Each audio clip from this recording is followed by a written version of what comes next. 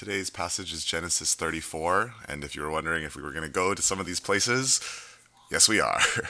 This is a very interesting story, and if you've never read it before, yeah, read it.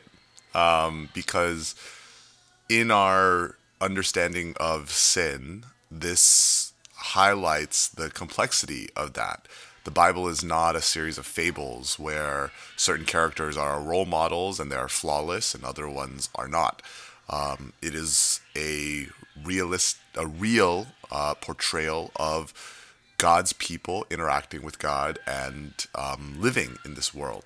Now, when it comes to women of worth, I think that one of the things that is very important here in the end of verse 7, for such a thing must not be done.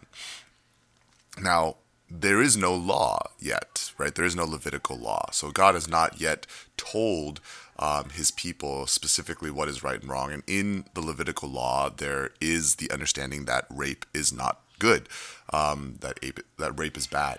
And here in Genesis 34, there is that understanding as well, but just from a common grace perspective, that even Shechem understands that what he has done is wrong, that the sons of Jacob know that rape is wrong no matter what. And I think that that's really important in a biblical view, that this is something that should be known. Whether you're a Christian or not, rape is not okay.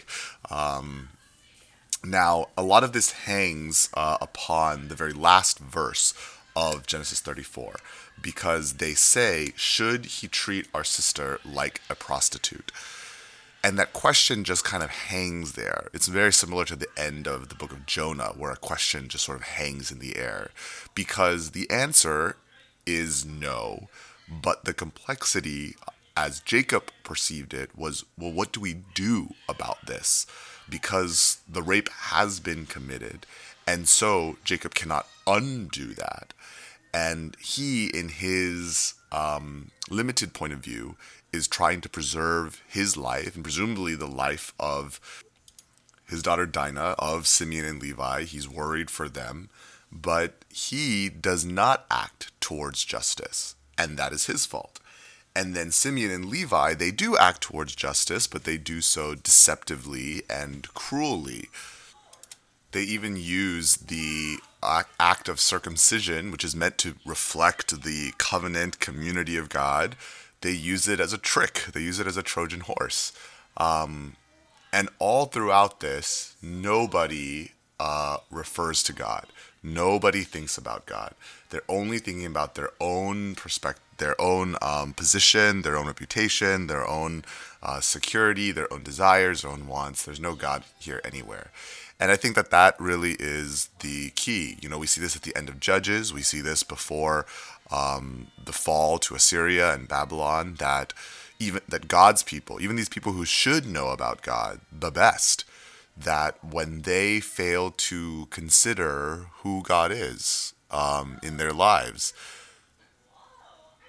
sin happens, right? Everything falls apart. That there's no king, there's no rule, there's no that even though they know what is right, they don't do it, or they don't seek it. And I think that that is really important because, you know, especially right now, well, I guess not right now. Right now we are in the middle of a Me Too, Time's Up movement, but rape and sexual assault and defilement against women has happened probably since, you know, Genesis 3. And what is going to be the solution? Are we going to connive and deceive and manipulate our way out of it? Are we going to attack our way out of it? Or do we turn to God, understanding that he sees every single problem, and find his redemption and find his restoration and find his hope in the midst of all those things? And we're going to see that even more tomorrow with Judah and Tamar. But the defiling of Dinah, or the rape of Dinah, as many Bibles will put it, is a reminder of what even God's people will become like without God.